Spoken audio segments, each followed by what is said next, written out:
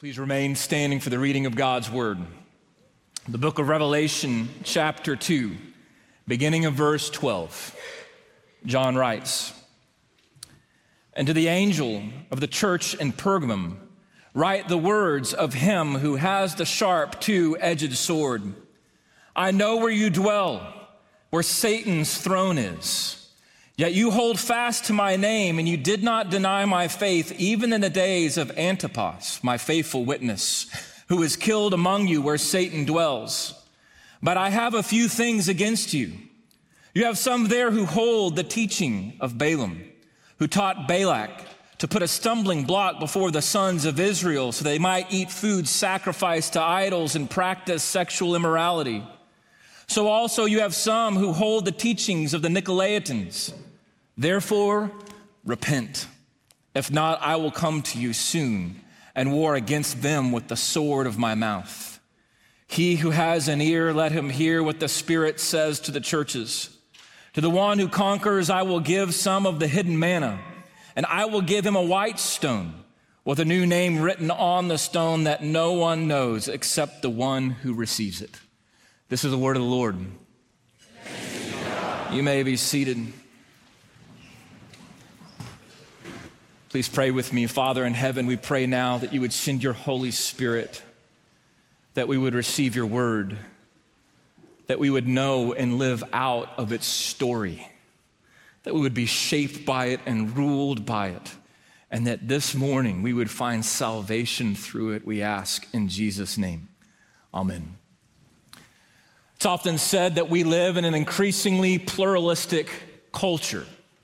And what do people mean by that? Well, that is to say that we live in a culture that's made up of multiple backgrounds and religions and a plurality of ideologies that shape the way that we think about the world. And as Christians, if we're honest, we must admit that sometimes we struggle to know our place in our culture.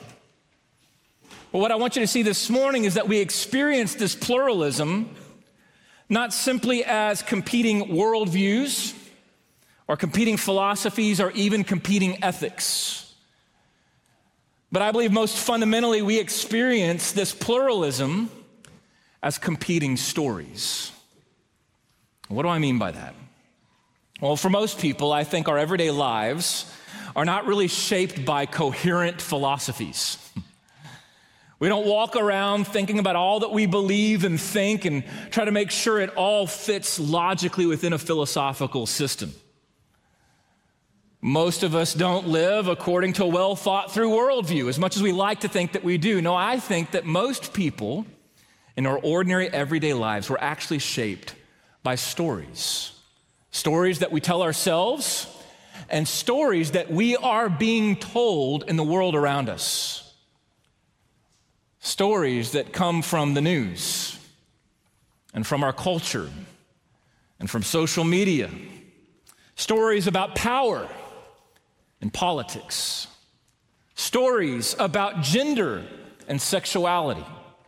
Stories about human identity and ethics and morality and goodness and achievement and prosperity. The list could go on and on. Every day we are inundated with competing stories. And the problem with these stories is that they are also compelling. They call out to us. They lure us. They promise false hope and a source of misplaced identity. They offer explanations about life and who we are, how the world got here, and they are completely contrary to the one true story told by the Word of God. And so this morning, this is the question that I believe we must ask ourselves. The question before us is this, and it's a question that was asked by a theologian named Robert Weber in the last book he wrote before he died. This is the question. I want you to hear it. Who gets to narrate the world? Who gets to narrate the world? That is, who gets to tell the story of everything? Who gets to tell the story of who we are and where we come from and how the world came to be? In the book of Revelation, Jesus appears to the Apostle John And in a vision, he asked him to write 7 letters to 7 churches. And this morning, as we look at the 3rd letter to the church of Pergamum, what I want you to know is this, that the only true and better story is found in the Word of God. So the first thing I want you to know is this, that the Word of God is our authority.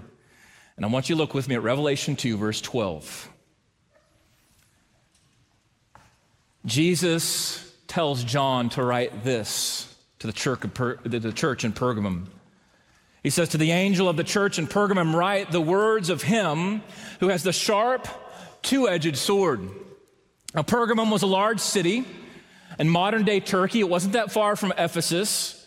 Like many of these cities, it was wealthy and powerful, and it was also considered a major center of pagan worship in that Roman Empire. Now, what set Pergamum apart is that they didn't just worship idols, as was the custom in many of these Roman cities, not just false Roman gods, but they actually worshiped the Roman emperor himself. The Roman emperor had a temple built high up on a hill. And there stood this temple that was dedicated not simply to the worship of false gods, but to the worship of the Roman emperor. And so this is why Jesus says this to the church in Pergamum, that I know where you dwell, where Satan's throne is. Quite literally, Satan had taken the throne of Pergamum. Not just the heavenly throne, but the earthly throne, that these two things had come together. And as they worshiped the Roman emperor, he came with great brutality, force, and authority.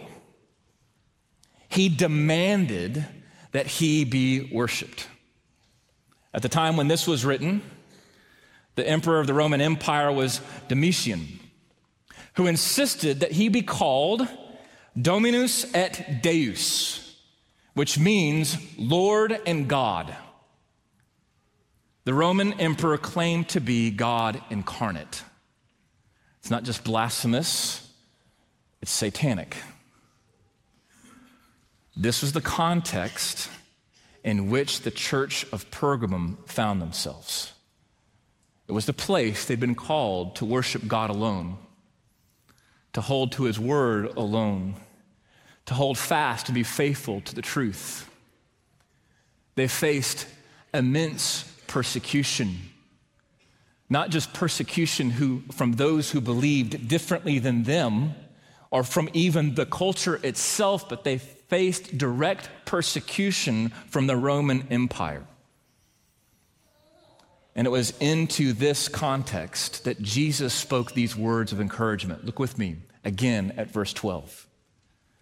The words of him who has the sharp, 2-edged sword. Now, of all the different images given to us in Revelation 1, why did Jesus pick this one to give to the church in Pergamum? Well, in the Bible, the sword is a powerful image for the Word of God. You can just listen to these. You don't have to turn there, but we see this in Ephesians chapter 6, verse 17, where the Apostle Paul calls us as the church to take up the sword of the Spirit, which is, he says, the Word of God. It is our weapon against rulers and authorities, against principalities over cosmic powers, over this present darkness.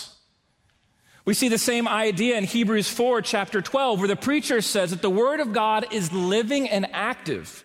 It's sharper than any 2-edged sword. It's piercing to the division of soul and of spirit, of joints and of marrow, and discerning the thoughts and intentions of the heart.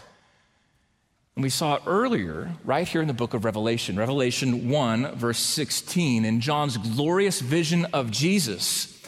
We're told that in Jesus' right hand, he's held 7 stars, and from his mouth came a sharp 2-edged sword. Did you hear it? From his mouth. From out of the words he spoke came a sharp 2-edged sword. The 2-edged sword is the word of God. Why is it called a sword? Why is it a weapon? Because it stands as our only authority. The church in Pergamum faced persecution under the sword of the Roman emperor. They heard a competing story every single day that he alone is the one to be worshiped, that he is the ultimate Lord over all things, and that if they didn't bow down to the Roman emperor and to his authority, they would face death. And it's in the midst of that Jesus says, I'm going to show you a much sharper and much more powerful sword. The Word of God alone is the authority over all things. Our confession, the Westminster Confession of Faith, puts it this way: the authority of the Holy Scripture, for which it ought to be believed and obeyed, depends not on the testimony of any man or church, but wholly upon God. Listen to this: who is truth itself, the author thereof, and therefore is to be received because it is the Word of God. In other words, when we say that the Word of God is our authority, we're not just simply saying that this is a rule book, that it's our authority because it has a bunch of rules and laws that we're supposed to obey. We're saying something much more sweeping and deeper than that. We're saying that this is the only true story that exists. It is the authority that explains everything. It is the truth. It is the only truth. And it is a truth that every other claim in this world must submit to. Why is this our authority? Because God, who is truth itself, is the author. You see, whoever we see as the author of things is the one we give authority to. Leslie Newbigin was a missiologist. He was a theologian, a missionary in the 20th century. I want you to listen to what he wrote back in 1989. He said, in our contemporary culture, two quite different stories are told. One is the story of evolution, of the development of species through the survival of the strong, and the story of the rise of civilization, our type of civilization, and in giving humankind mastery of nature. The other story is the one embodied in the Bible, the story of creation and fall, of God's election of a people to be the bearers of his purpose for humankind, and of the coming of the one in whom the purpose is to be fulfilled. These are two different and incompatible stories. What was Newbigin saying? He's saying there's nothing more foundational to our understanding of truth and authority than the story of creation. Because who you believe is the author of everything is who you give authority to.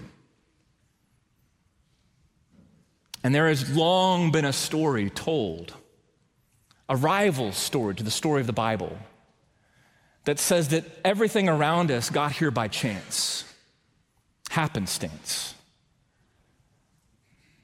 And that as that story begins to be told, and you follow it to its logical conclusion, who does that make the author over everything?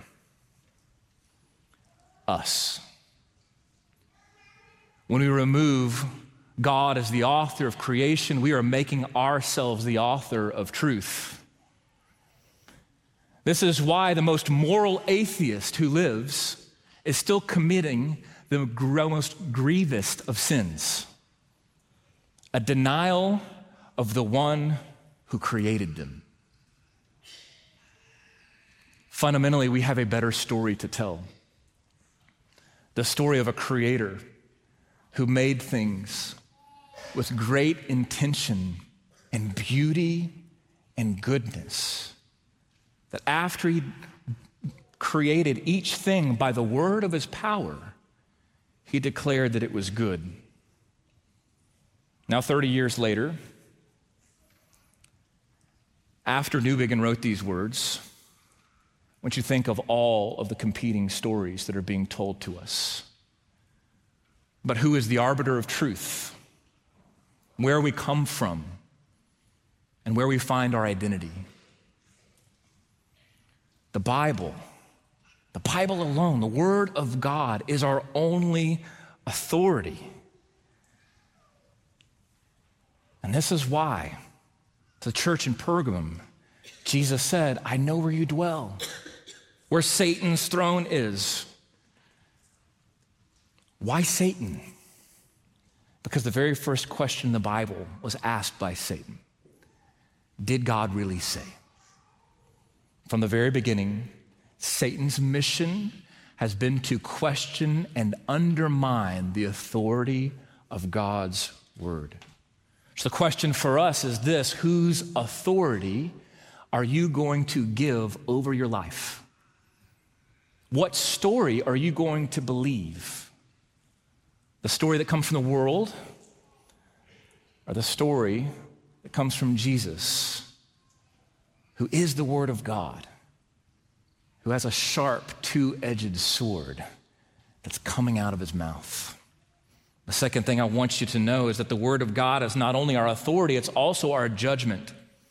And though the church in Pergamum dwelled in the midst of Satan's throne, under the threat of the Roman Empire, they were praised by Jesus for their faithfulness to the way that they held fast to his name and to the truth of God's word, even to the point of death. Look with me, Revelation 2, verse 13. Jesus says, "Yet you hold fast to my name, and you did not deny my faith, even in the days of Antipas, my faithful witness, who was killed among you where Satan dwells." They were even martyred to hold fast and uphold the word of God. And yet, as strong as they were, as faithful as they were, they could not completely withstand all of the competing stories of the culture around them. They allowed rival stories to seep into the church. Look with me at verse 14. "But I have a few things against you.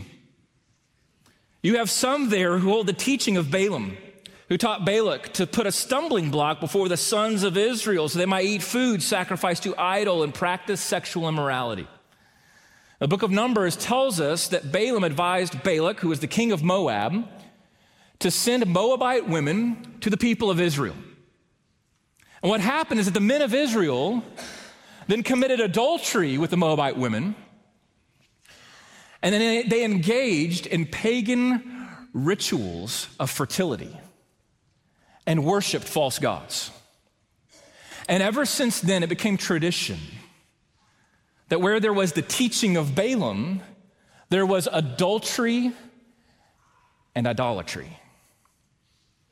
This is why throughout the Old Testament, when the prophets spoke of idolatry, they often described it as spiritual adultery. That when we worship things other than God, it is as if we are cheating on him. We are committing spiritual adultery. We are breaking our covenant with the one who's made a vow to us.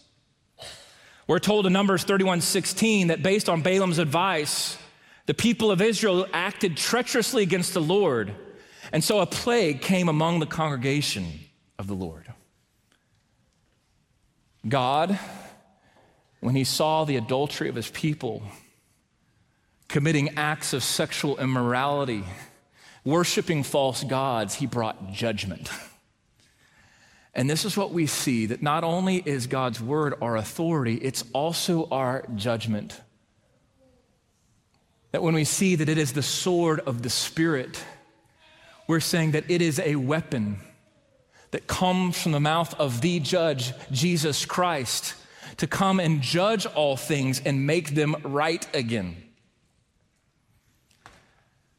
And here the church of Pergamum is, striving to hold fast to the word of truth, and yet they had allowed this false teaching, all these competing stories of their culture to seep in.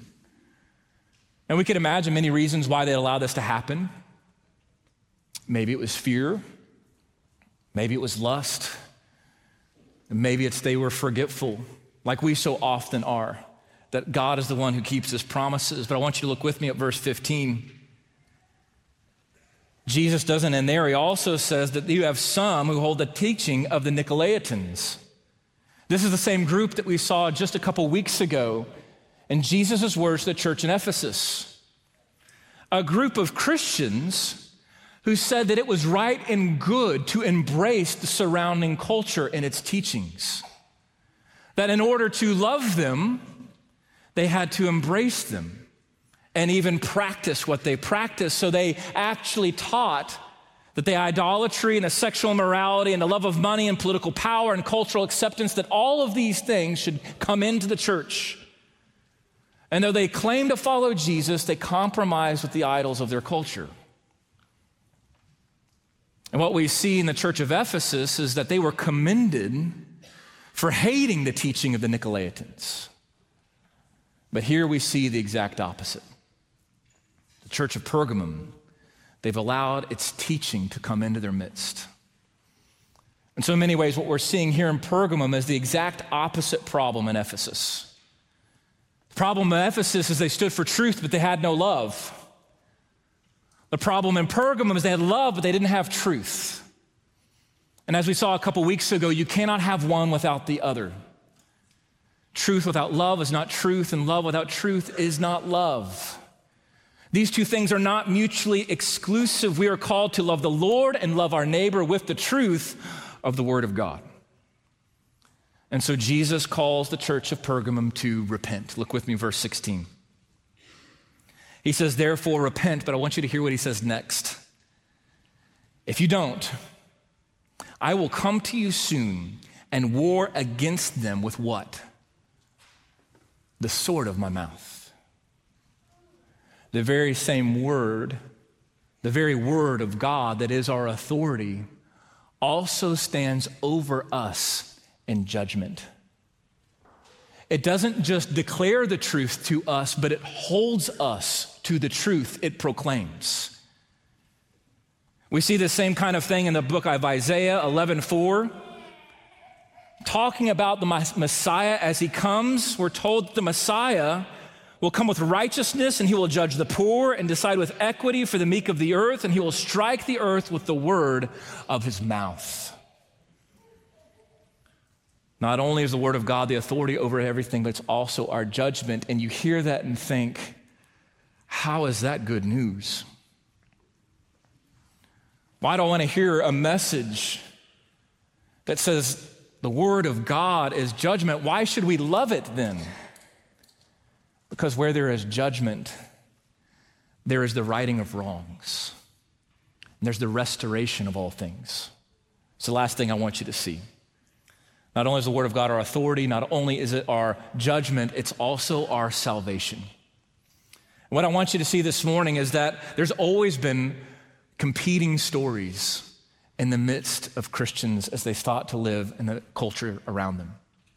There have always been these rival things that sought to lure them away, to cause the church to commit spiritual adultery, to give in to these false stories that promise things they can't deliver. But it's in the midst of all of these competing stories that the church has a much better story to tell. It's the story of a bridegroom who came for a faithless and adulterous bride. It's the story of a God who loved his people so much that even when they were sinners, he sent his son to die for them. It's the story of a Redeemer who laid down his life for his enemies. And so at the end of his letter, Jesus does what he does in every letter that he wrote to the 7 churches. After he commends them and rebukes them, he offers them a promise. And this is the promise. Look with me at verse 17. Jesus says, "He who has an ear, let him hear what the Spirit says to the churches.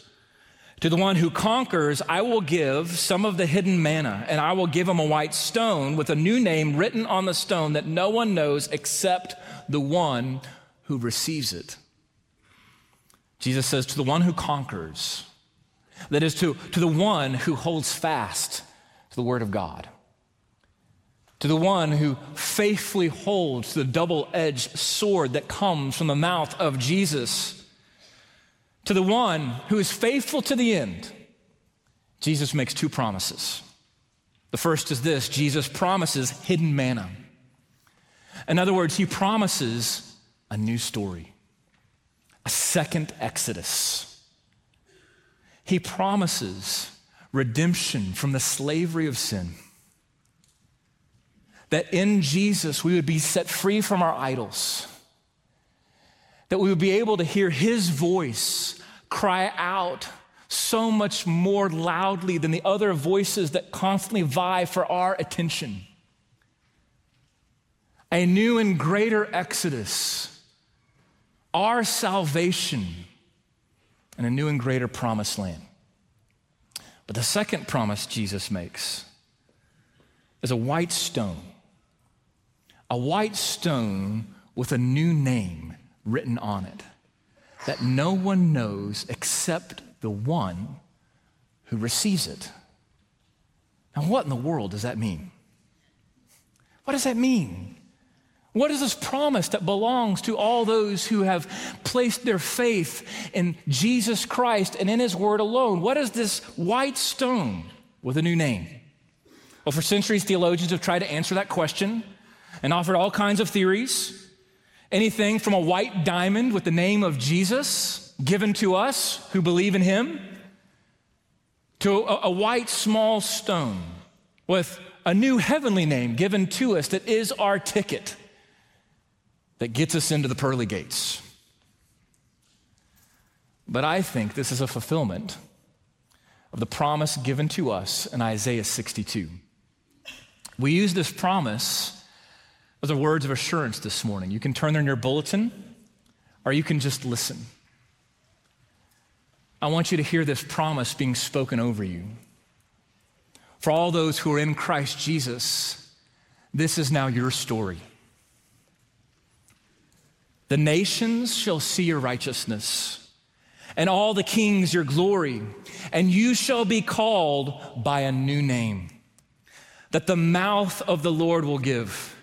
You shall be a crown of beauty in the hand of the Lord, and a royal diadem in the hand of your God. From the same mouth that brings a double-edged sword of judgment, now speaks a new name over you that makes you his joy and his crown.